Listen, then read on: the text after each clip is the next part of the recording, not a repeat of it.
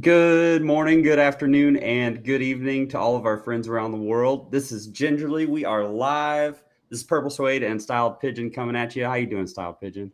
I'm the same as always. I'm always so excited on these Sundays where I get to jump on and talk to cool people about cool things, and I can't wait. I'm stoked about this Me too, conversation man. specifically. This is going to be really cool.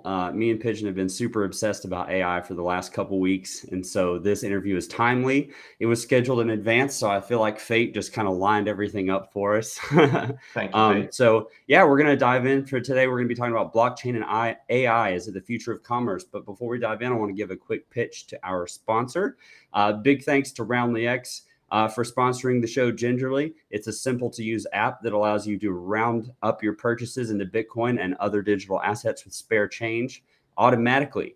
This set it and forget it dollar cost averaging tool, or DCA tool, helps you build wealth safely and conveniently over time. And it actually helped me pay off my Subaru in a time of financial stress during the pandemic. And if you check out our little referral code here on the screen, you can sign up with code Gingerly and get $4 of free Bitcoin after your first roundup.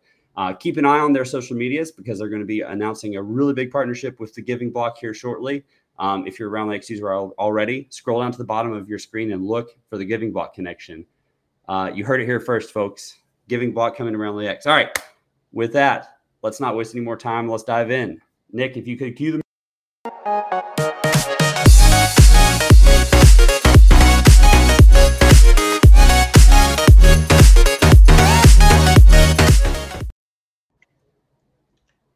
Heck yeah. Ladies and gentlemen, please welcome Kieran onto the show.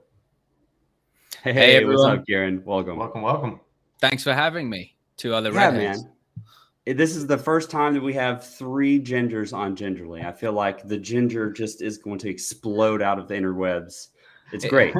Yeah, we've maxed out the amount in the community now, right? That's the three of us. We're a statistical anomaly for sure. Yes. We are. And you know what? Maybe we should see how many gingers we could get on the show sometime. That'd be a fun game. That National Redhead Day. Yeah. Let me kick us off with like an official bio/intro for you, Kieran. I like giving more background, and then we can dive into a conversation and just have a good time. So Cool. My friend Kieran is a generalist. He has a TradFi background in commodities and freight, which is really cool because last week's guest, Fibo, also has that sort of background. And before getting into crypto in 2016, Kieran became a full degen in 18 and 19, heavily invested in DeFi. He is a contemporary art collector, which now includes NFTs, which we're going to talk about today. You formed three businesses, including the Blockchain Recruit. You worked as an associate at Pi Labs VC, helping with scouting, pipeline, and due diligence for pre-seed to Series A companies, and helping run the award-winning accelerator program before helping run a family office, which backed new fund managers. And now you're at NeoSwap as a part of the founding team. That's quite the bio, man. You've been doing a lot since 2018, huh? Thank you. I get bored easily. Yeah. Me and you both. I feel like we're in good presence because me and Pigeon identify with that a lot. We literally can't say no to projects. We're staying busy all the time. Yeah. Yeah. So no, that's really cool. I'm really excited to dive in to AI and NFTs because my first perspective of AI for me, and I know a lot of people probably even watching this show, me and Pigeon have experienced this on social media in the last week, are pretty afraid of AI. Everyone thinks, hey, AI is coming for my job, or AI is deceptive. And it's kind of a gimmick. Even people in the NFT community seems to feel that way. But what I really want to do in this conversation is kind of talk about what we know about AI, show people the light side of it, right? And then maybe talk about how AI is going to influence NFTs, commerce, and all that good stuff. Sounds good. So I'm really excited. Yeah, it's gonna be a good chat.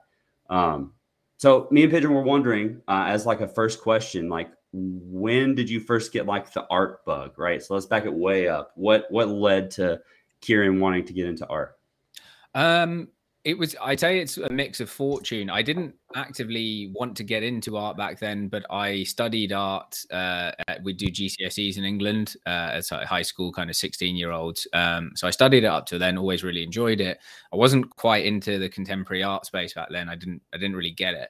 And then I had a friend of mine who's older than I am by about 10 years or so, 15 years. And I was around his house for years, and he was a collector. and his walls just started getting filled up with more and more art. And every time I go around there, we just end up chatting about a piece that I liked, or a piece he liked, or a piece he just got. And he's also a very good collector with some really good names. And I was kind of saying to him, well, how do you fund it? And he was explaining to me some of the ways he buys his collection through his other pieces that he's held for a while, and maybe he wants to move some on and get something fresh. And over the course of probably like 2 years of just speaking art with him all of the time, I just thought, right, I want to get involved with it. So that was about a decade ago, I'd say. And then I started collecting about 8-9 years ago, roughly. And yeah, ever since I've just picked up. I kind of have Tracy Emin, Damien Hirst pieces, Jonas Wood. But then I also have, like the one you can see by me there, that's an artist I found on Twitter. Where I just really liked her pieces and bought. That's a little original canvas, and I've got a few print editions from her. So I just collect kind of all odd bits and bobs, typically editions, because of, especially with the bigger names, which is kind of interesting in the NFT and the art world. There's some parallels there, but I basically was just lucky, which happened a lot in my life, and had a good friend who was in the space and was kind enough to answer all my annoying questions. That's awesome. I actually wish that I had somebody like that. I don't know if you can see behind me. I do a little bit of art and painting myself, more digital now than anything, but that's just some stuff I have left over from college, which I have the opposite problem. I don't have collection pieces lying around all over the place. I have stuff that I've done that's either unfinished or completely valueless that just like takes up room in my workshop or whatever. The value thing's an interesting point, though, because you say completely valueless, but like someone will value it, even if it's just yourself, right? Like, that's the whole thing with art and NFTs, and something I've touched on with a few people. It's like 99% of art that's created is dollar value worthless in a sense, but for other people, it could be sentiment, it could represent a period in their life, it could represent something someone's done, made an effort to make, whether that's yourself. And so value is a very expansive word, I think. So don't be too hard on yourself there. Oh, certainly not hard on myself unless it comes to actual art skill. But the creation stuff is just, I would much rather be a creator than a consumer most of the time. So yeah, that's just kind of life values, which I won't get on my hobby horse about values now. Which, I mean, that's part of the reason why we're here, right? We're all trying to create stuff and like not just consume. So, if you're watching this show, thank you for consuming, and think about how you can produce too, right? So Kieran, one thing that really kind of made me think about leading to the next question that I had for you is talking about value in art. And when we say the words, for me, we're both in NFTs, all three of us are in NFTs. So when we say value in art, we think, NFTs, right? So, but what kind of led you to that realization, or like what pulled you into NFTs that made you start? I can hear in your voice when you talk about value in art, how NFTs plug into that. So kind of tell us what led you to the NFTs and like what you think about value in that particular vein. I think it was the art background. I've told this story a few times, but I was at a WeWork Blockchain Labs talk I think it was 2019, and it was the Cockfoster twins, who are the founders of Mystery Gateway, were presenting. And I'd not heard really of what an NFT was back then, and not in detail. And they explained what it was. And I just thought that was really interesting. And so I went away and had a look at their platform. And this was before it really blew up, which was cool to see for them. They were ahead of the curve. But I just immediately related it to, I guess, the collector's mindset and the collector's viewpoint, which is something I've written about a bit, which was, and especially for kids now growing up, or people from our generation and younger, and there are people who are older as well. But the idea of digital scarcity isn't alien to a lot of them. It doesn't mean everyone gets that, but I think value is a subjective thing, and you don't need everyone to universally agree. There are pieces I have that I couldn't pay them to take it away from me. And then there's other people who wouldn't be able to get their checkbook out quick enough to try and offer me money for it. And so you can see that there's the two ends of the spectrum there. You know, I don't know, a Damien Hirst print as an example, where someone would be like, I think that just looks rubbish and it's a load of spots and they're rubbish. This modern art is pathetic. And then or Jackson Pollock. Right. Yeah, exactly. Who would say, oh God, you know, I've been desperate for this piece and I want it, and like, name your price. Right. And so I kind of came at it from this idea that if enough people are accepting the idea of scarcity, like, narrative is a powerful thing as well. Whether, you know, you want to get into the tech side or not. And if people agree and can congregate around that, then you can create value, because people value these things and they say, well, I want the original of this, or I want the, you know, 1 of 10 edition of that, or the 1 of 100. And so it just didn't feel like a massive mental leap to me. For some people it is, and I get it. It's probably never going to be for them. But from my perspective, just as a collector, I thought, well, that's interesting. And it was also just another way to support creators. And, you know, there's plenty of digital creators who this has opened up a whole new realm for them that just wasn't possible before, even if they have been making stuff for years. I know it's the cliche example, but Beeple is probably the easiest or the laziest example of that. But like, that guy was creating stuff daily for years. And you know, regardless of what you think of his work, he has been making stuff for a long time. And this clearly offered him a new platform in a completely different way to be supported by people that he had never had before. Yeah, no, I mean, that's brilliant. I love the fact that NFT lowers the bar for access for artists to get paid for their work and to do what they love. I mean, that's really important. You know, that's part of the reason why I came to NFTs actually, was because of the potential that it has for the gaming ecosphere, right? Back in 2017, 18, people were losing their minds because esports was doing more revenue than like the National Football League. And then I started hearing about NFTs and thought, oh my God, can you imagine what would happen if that sort of economy was opened up to the people who are good at games? And those people are traditionally thought of as the people that would be working the job at McDonald's, for a crypto Twitter phrase. You know what I mean? Yeah. So yeah, no, that really is appealing to me specifically. But I noticed the word that you said, go for Kieran. Well, just on that note as well, from value, I think like, it's a word that gets thrown around a lot, but there is the utility aspect. And that's something that has never really factored in to my side of things on the traditional art space, in that I buy a piece because I really like it, and maybe I like the artist as well, and I can support them or not, depends where the source is that I'm buying from, and I can hang it on the wall and enjoy it, and that's cool. And in its most base form, that is the utility for me, is that I like looking at it, and if people come around, maybe there's a story behind it I like to tell, and it's a shared, you know, human connection, and that's cool. I think NFTs are kind of maybe not taking it a step further, but they're combining stuff from other places. So whether that's gaming, or, you know, it's a token gated access or to a community. And I think a better way to think about it is Robbie Young from Animoca said this to me when I was asking about if everyone can be a member, is anyone a member? And he said, I think about it more as subscriptions. And I said, okay, that's an interesting, I think, phraseology difference. That does make sense to me, where it's like, it's not necessarily rooted in exclusivity. It's just rooted in access, and that access gives you some cool stuff. You know, like, you can afford a Netflix subscription, or you get access to the shows, and that gives you some utility there to enjoy things, not purely just in a visual sense. And maybe that's on the gaming front as well. So yeah, I just think utility is an angle. I think it gets overworked by some people, but I do think there is still, like, in that, there's a real important kernel.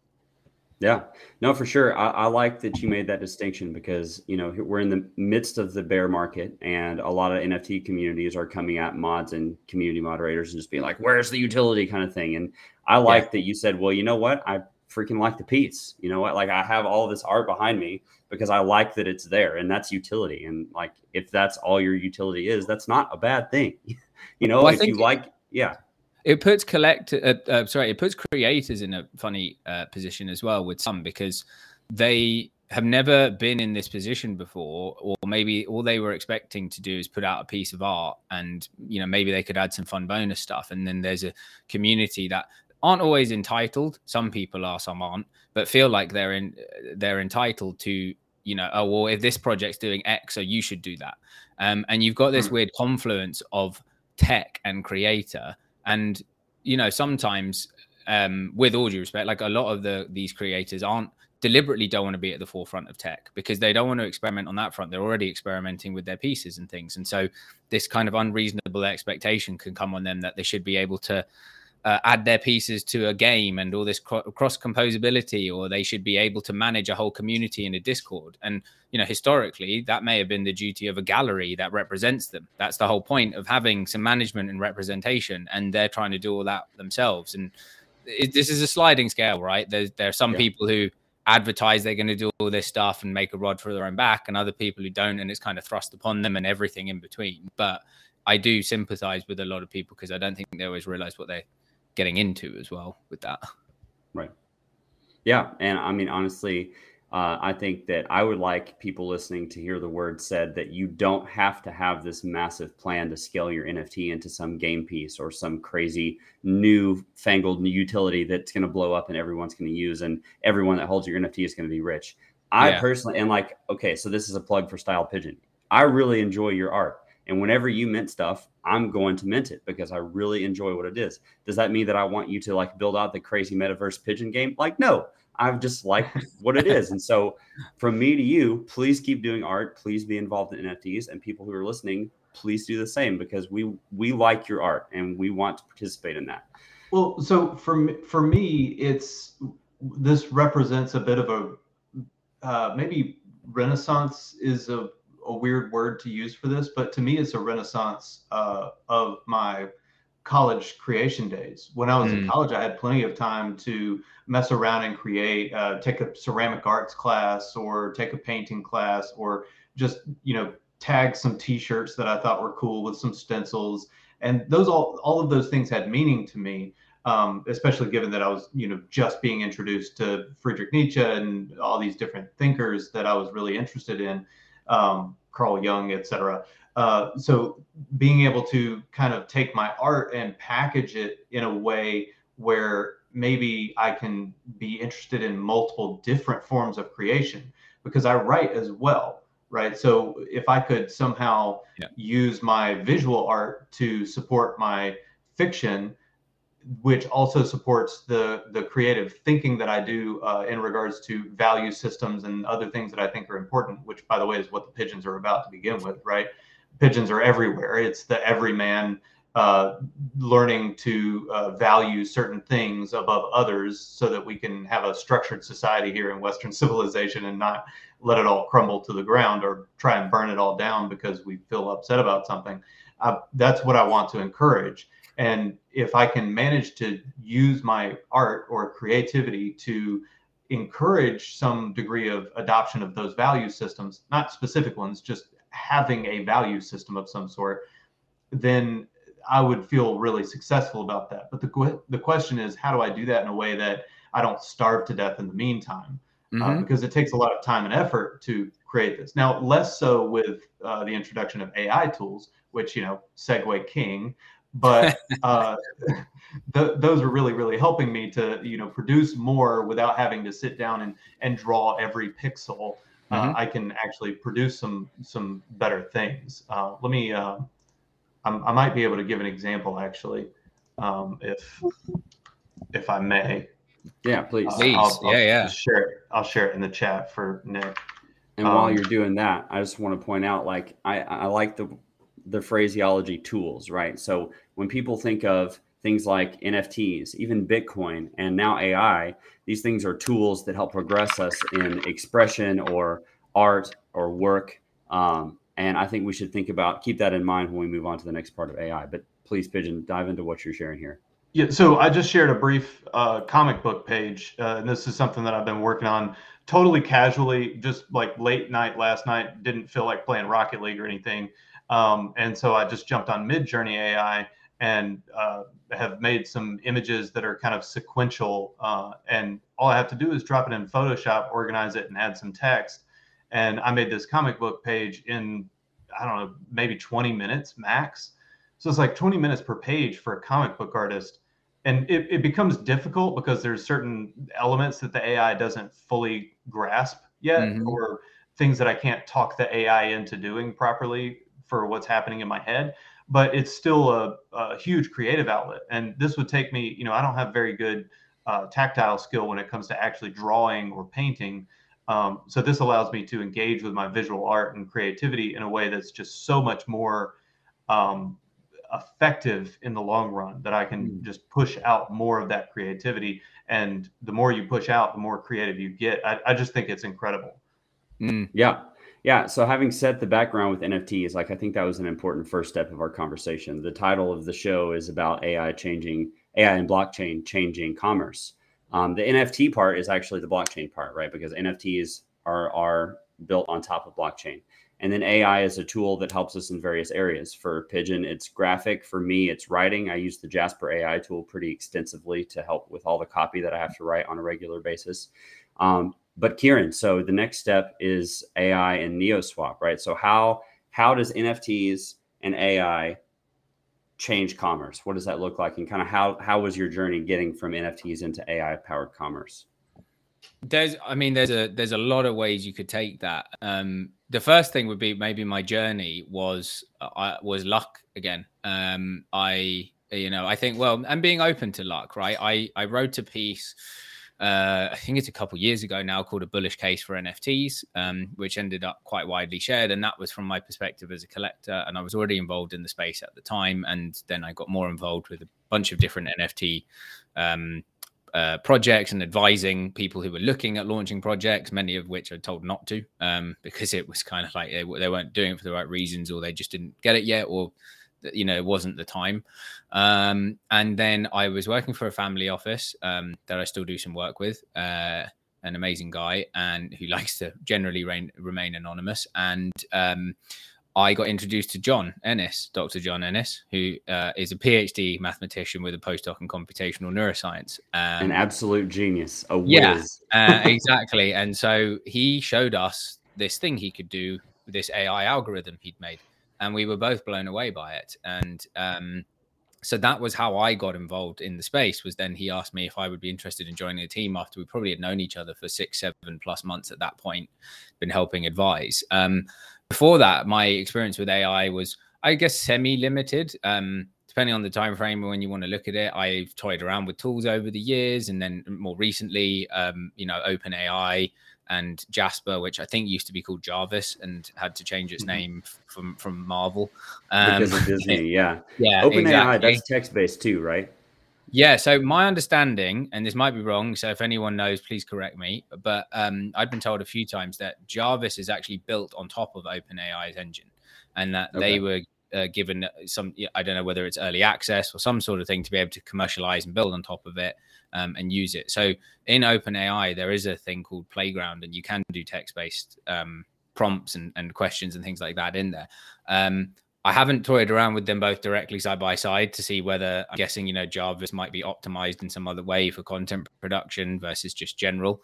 But it kind of introduced me to this more general purpose stuff. The other one would be, there's a company called Alethea AI in the NFT space. And I held a few clubhouses back when that was a thing during COVID with the founder of them, a guy called, I think it's Arif Khan. Sorry if I've got the name wrong, but very clever guy.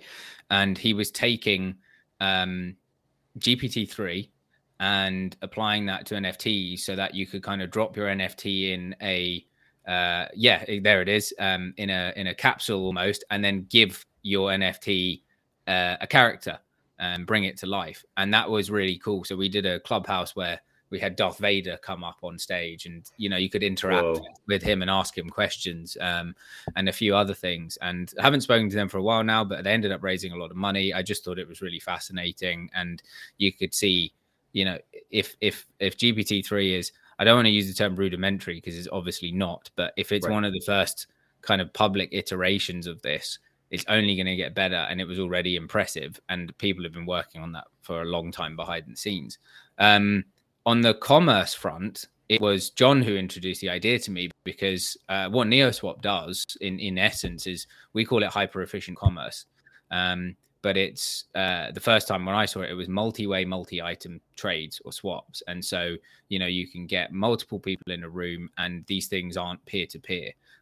It might be that, you have something I want, purple, but I don't have anything that you want, but I've got something that Style Pigeon wants and 3 other people. And so if I send a little bit of currency here and, 3 NFTs there, that frees up those other 3 people to send things around and kind of can complete all these different trades, which end up meaning that you, Purple, will send me the thing I want. And so that's how you start creating a lot of liquidity, or a lot of transactions, I would say, in a low liquidity environment. And so one of the first things that we're applying it to is NFTs, and swapping NFTs. But it's, again, I always call it general purpose technology. And from my understanding and view of it, because you could apply it to supply chain and logistics.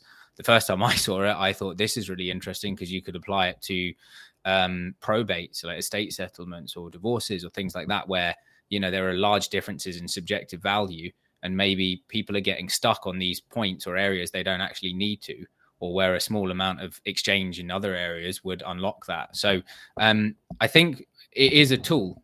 And there's one analogy that comes to mind for me, which I read, I think it was in Walter Isaacson's book. Steve Jobs talks about looking at the efficiency of humans moving and against other animals. And I think anecdotally, it was like the most efficient one was a condor. It was some sort of bird, I think, and that humans ranked way down the list.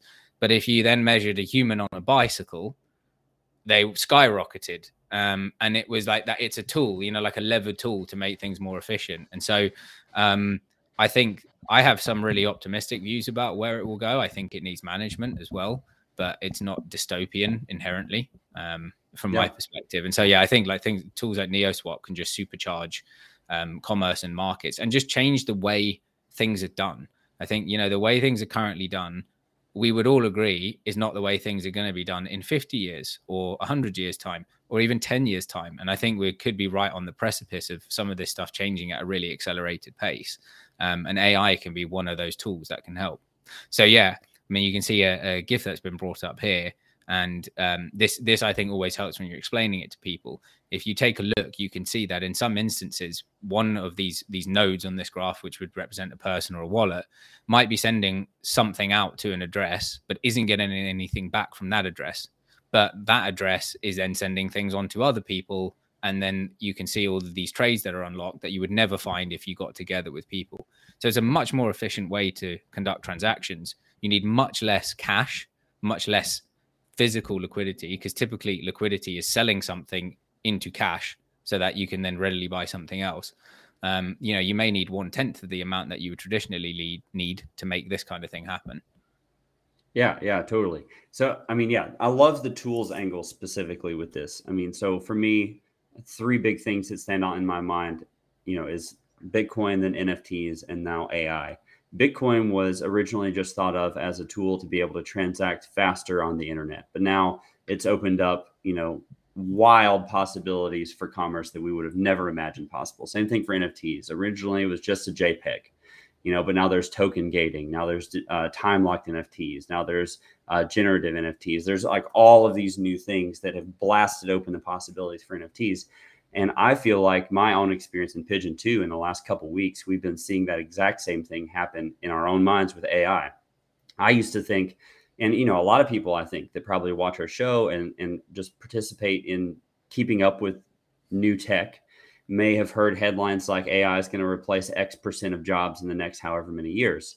And all of that turns everybody off towards AI almost immediately, because it's like AI is coming for my job, right? Or AI is coming for X.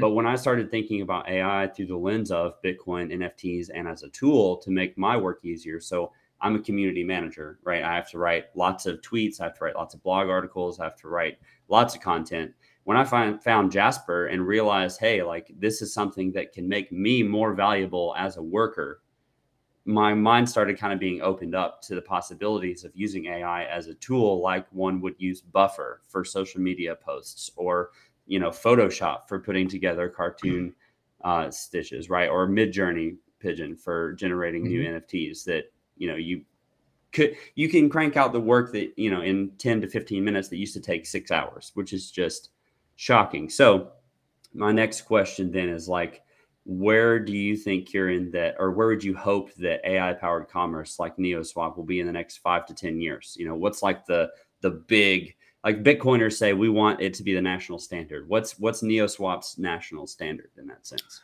Yeah, I think there's different time frames, and it will depend on the application. But as more and more stuff comes on chain and is represented as an NFT, then we can swap more and more things. I think the interesting thing though is that the back end of NeoSwap is kind of sector agnostic. Blockchain makes it a lot easier to do because you can see and confirm, what wallet owns or is holding any specific item at any one time, and if that wallet can sign that transaction, then great. Whereas it's a lot harder in the physical world to do that right now. But granted, there are hurdles to applying it purely in the physical world, but those barriers will get lower and lower. And AI, I think, will be part of that.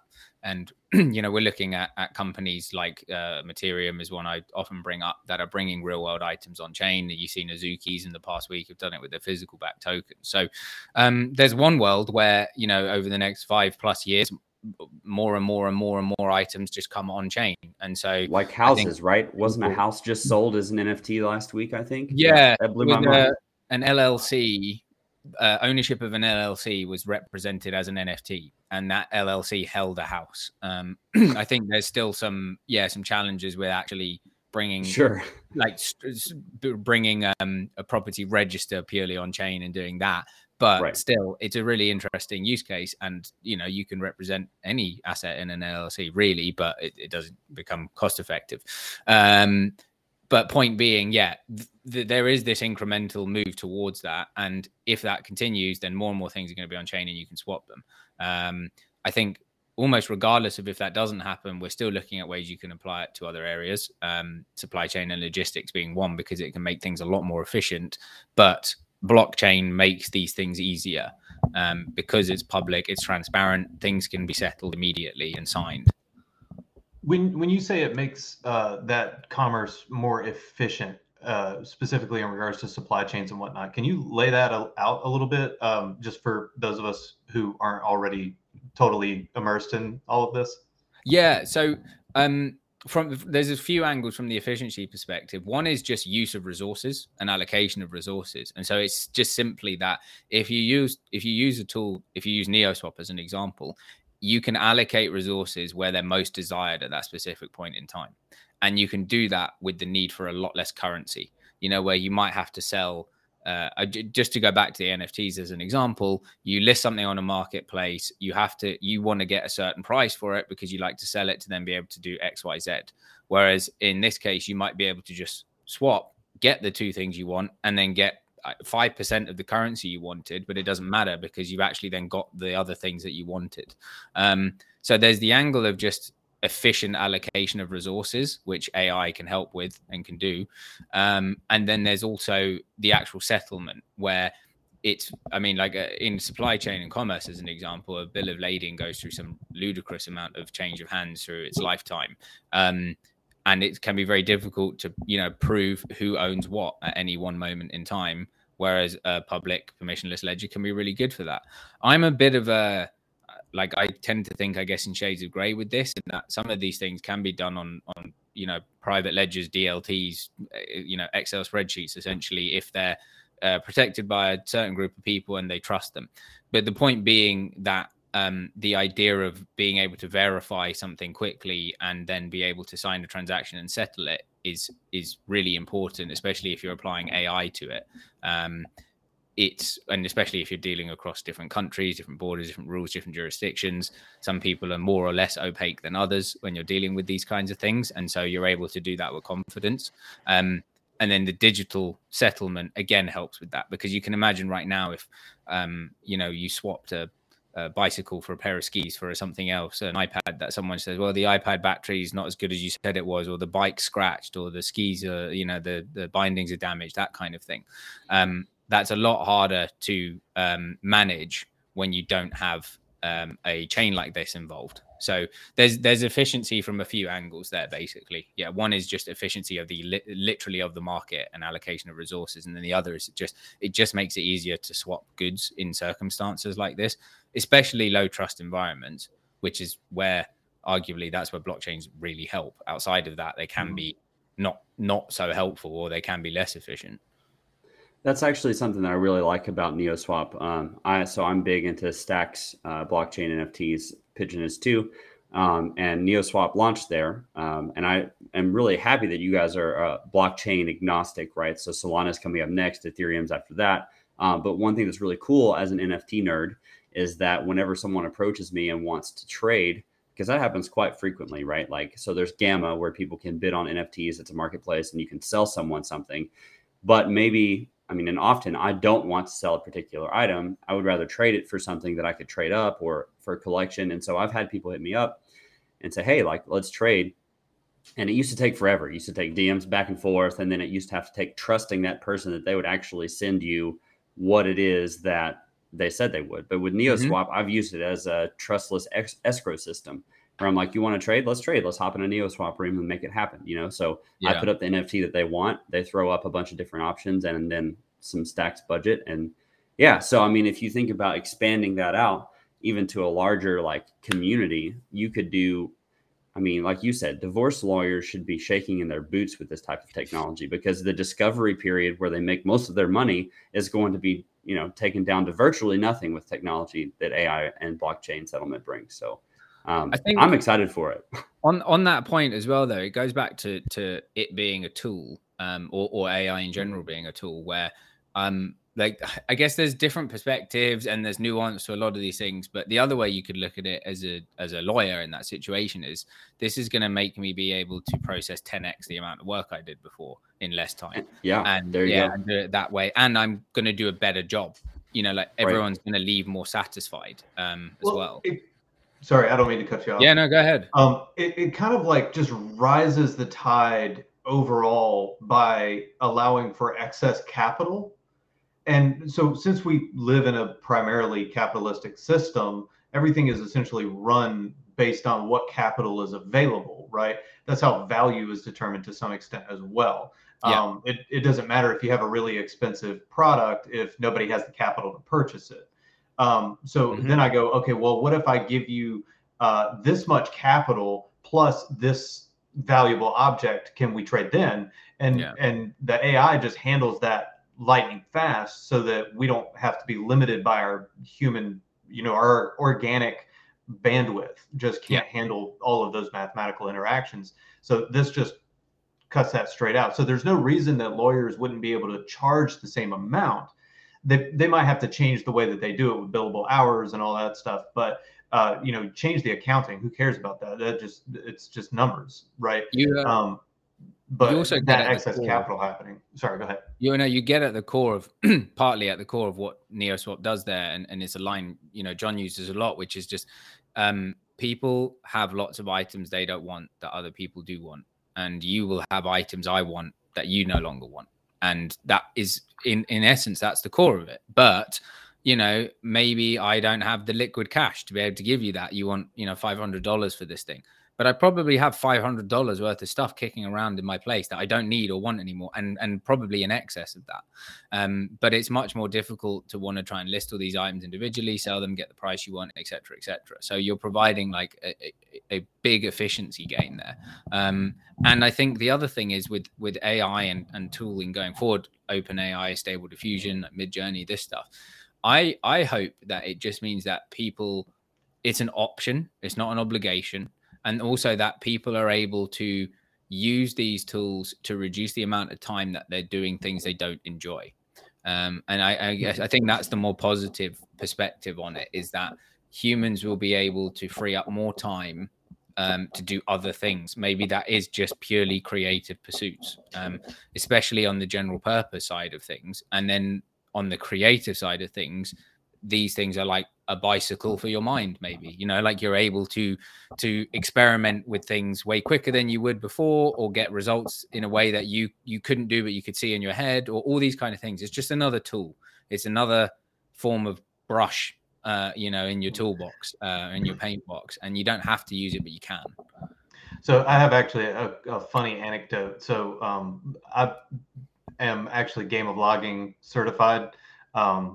I used to build hiking trails, so I got chainsaw certified in this thing called Game of Logging. But anyway, what's cool about AI is watching something happen that I know has already happened in the past. When chainsaws were initially invented, almost 100% of the logging community was like, "You got to be joking me! Like this is never going to be useful," because they were the size of a car, right? The engines that they had to be able to run these things were massive. So you've got to transport it into the woods.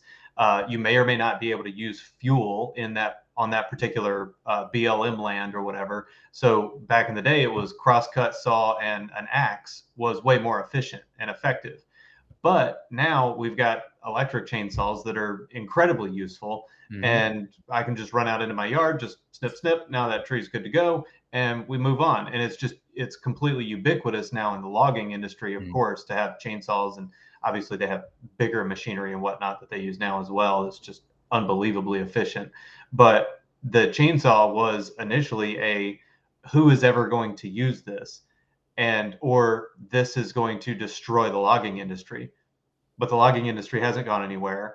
The people who were against it are now like, no, why would I? Yeah, of course I'll use a chainsaw. It's easy. And AI tools are going to do the exact same thing, in my opinion. It's going to be, oh my God, the sky is falling, until they get a hold of Midjourney and they're like, oh, I don't have to do all of this work. I can just ask this computer to do a lot of that work for me, and I'll just do the human side of things. It's almost like it's making us more human. Yeah, I never knew that on the logging side. That's really interesting. But yeah, I mean, I think you see that often in any advance of technology, right? Whether it was the car or the train, and people not wanting to use that, or the printing press, and the curse of leading edge tech, right? Yeah, exactly.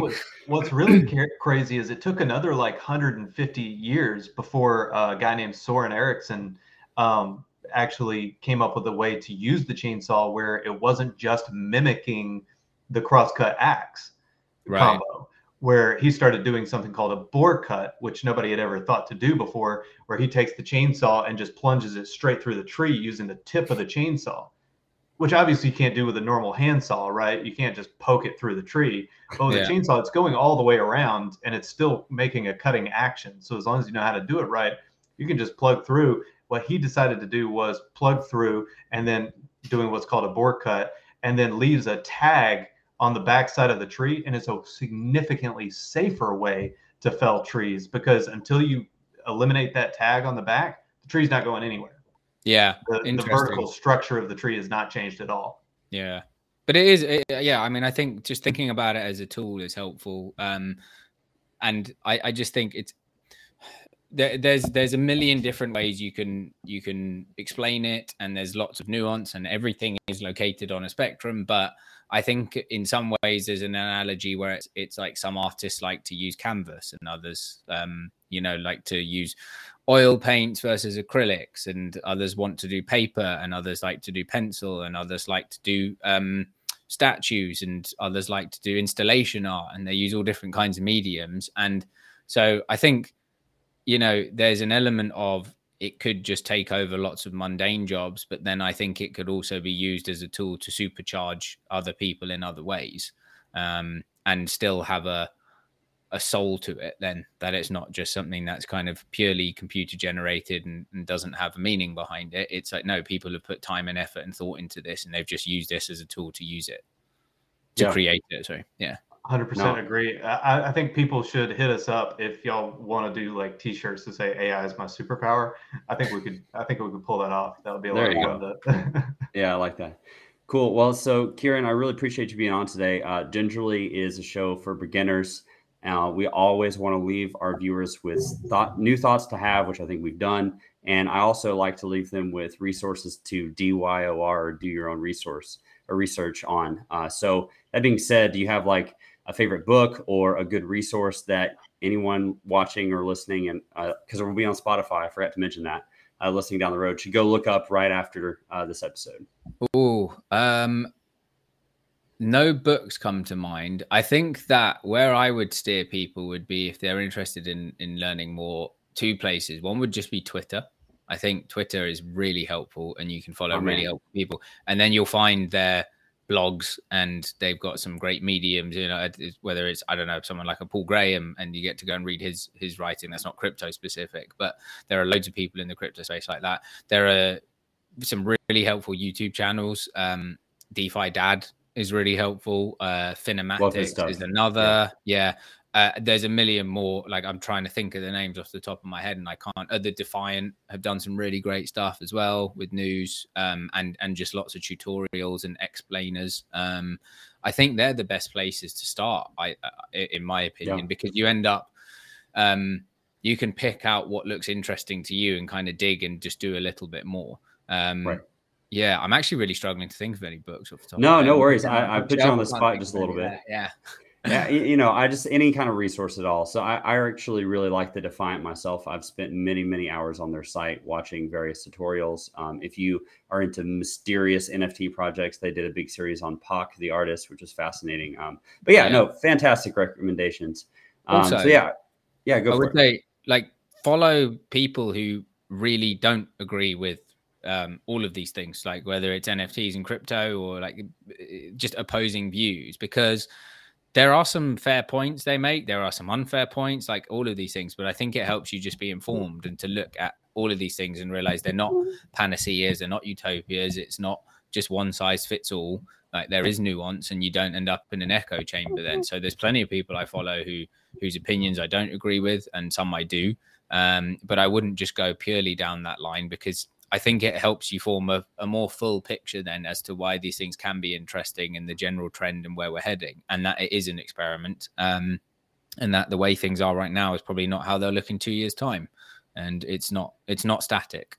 Yeah, no, that's a really good perspective. Me and Pigeon are huge proponents of that. We want to be able to have public discussions. We want to be able to hear perspectives we don't agree with, because the only way that we make incredible technological and personal advancements is through that type of discussion and open forum. So really appreciate you being a proponent of that, man. It's been a pleasure. I would like to even just point out that me and you got connected over Twitter, right? Like, that's the whole reason that we even any of this started, is because of Twitter. So take it seriously. Don't be in an echo chamber. And get out there and do some research and be a producer. So with that, Kay, really appreciate you taking the time, man. This is a fantastic conversation. Style Pigeon, pleasure as always. It's great being in the ring with two other fellow genders. I was going to say it was great to feel surrounded by my kin, and I'll see you all at the monthly Monday Ginger meeting as well. There you go. Yeah, that's it. See you there. All right. Well, in that case, we'll see y'all in the Twitterverse. Appreciate it. Have a good rest of your day. Thanks for having me on, guys. Pleasure. Yep. For sure.